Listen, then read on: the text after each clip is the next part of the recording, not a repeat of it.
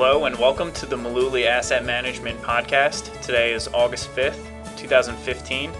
This is Brendan, and today Tom and I are going to talk about something that we hear a lot, which is that I can only afford to save $50 a month. That's not going to add up to anything. I don't think that's significant, so I'm not going to bother. Right. This kind of attitude that happens a lot, and a lot of people feel this way. Sure. And I'm not sure if I can really blame them for it. Sure. It's 2015. We live in an environment in the United States where people are working two jobs or they're working many hours at their job. It's hard for them to not only maintain the expenses from day to day, but also think about socking money away for the future. And then when they finally get down to, okay, how much can we put away? Right, in dollar terms. Yeah, it just doesn't seem 25 like bucks, anything 50 that bucks. much. Okay, well, should we even bother? Is that enough to make a difference? That's what people want to know this, and some people just assume that it's not going to make a difference. They're wrong. Yeah, one of my favorite retorts when I hear this scenario posed in front of me is, how do you eat an elephant? One bite at a time. Yep, there you go. That's kind of how we do it. Yeah, so we're usually talking about emergency funds or saving for a down payment or putting money into a retirement account. Yeah, or like saving that. for college, Right. things like that. And this is when it comes up because, we're really talking dollars and cents at this point. Where's the money going, and what are your goals, and how are we going to get towards those goals? So you and I were talking before we turned on the mic about a concept called framing. Do you want to share that? Yeah, it's how we contextualize things in the real world. It's, we can make different decisions about the same thing just because of our mental state, the way that we're looking at it, our perspective. Yeah, and our attitude. Yeah. Yeah. Exactly. A good example of framing is if you tell a smoker in the next 40 years that if they're going to smoke every day, that their chances of getting terminal lung cancer will increase from 1% to 1.3%. Doesn't really make me want to quit. Yeah, I'm going to keep smoking. Sounds great. Yeah, 0.3? Oh, all right. It's going from 1% to 1.3%. You know what? I'll roll the dice. Yeah. Yeah. On the flip side, you could tell them that their risk of dying is going to increase by 30%.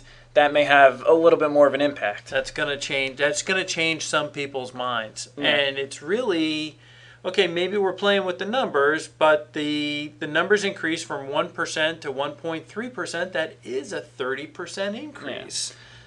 Yeah. It's all about the way that you're looking at things. So if we relate this back to saving money, I get why people feel that their $50 won't matter. You're thinking about $50 in the grand scheme of things. Okay, I don't even know how much money I'm going to need to retire because that's 20, 30 years in the future. All I know is that I have to save a lot. Right. $50. Is that going to be worth it, or should I go out to dinner tonight? Right. It's not gonna add up to all that much. Yeah. And when you think about these big ticket items, these things that go on in our lives, if you have a wedding, Yeah, that's a good one too. It starts at $20,000 and goes up. Yeah. So it's really hard to conceive, okay, I'm going to take this $50 and I'm going to put it away.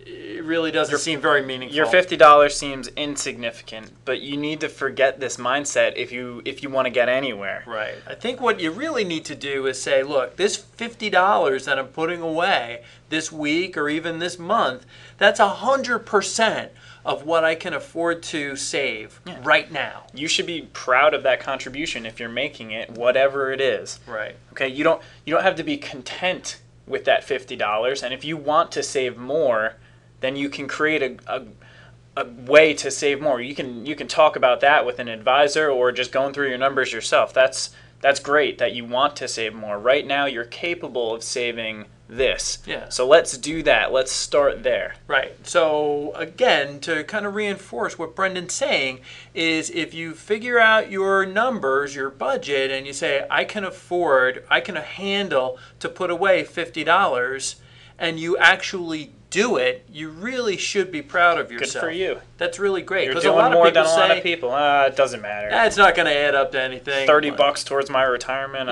I'll pass. Right.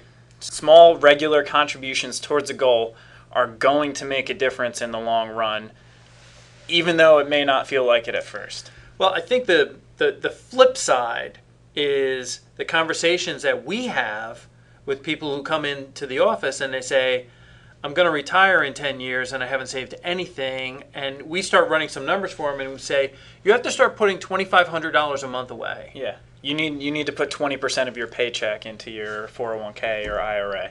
That's drastic. That's like trying to go outside today and run a marathon when you're not even capable of finishing a 5K. Right. You know? Yeah. It's asking a lot. It's asking too much. So you can't realistically expect to go from 0 to, moving at 100 miles an hour. So it's these small, regular contributions that this is where you got to start. You got to just start with that and build on top of that. You'll be happy that you took some kind of action, even if it's one little teeny tiny step.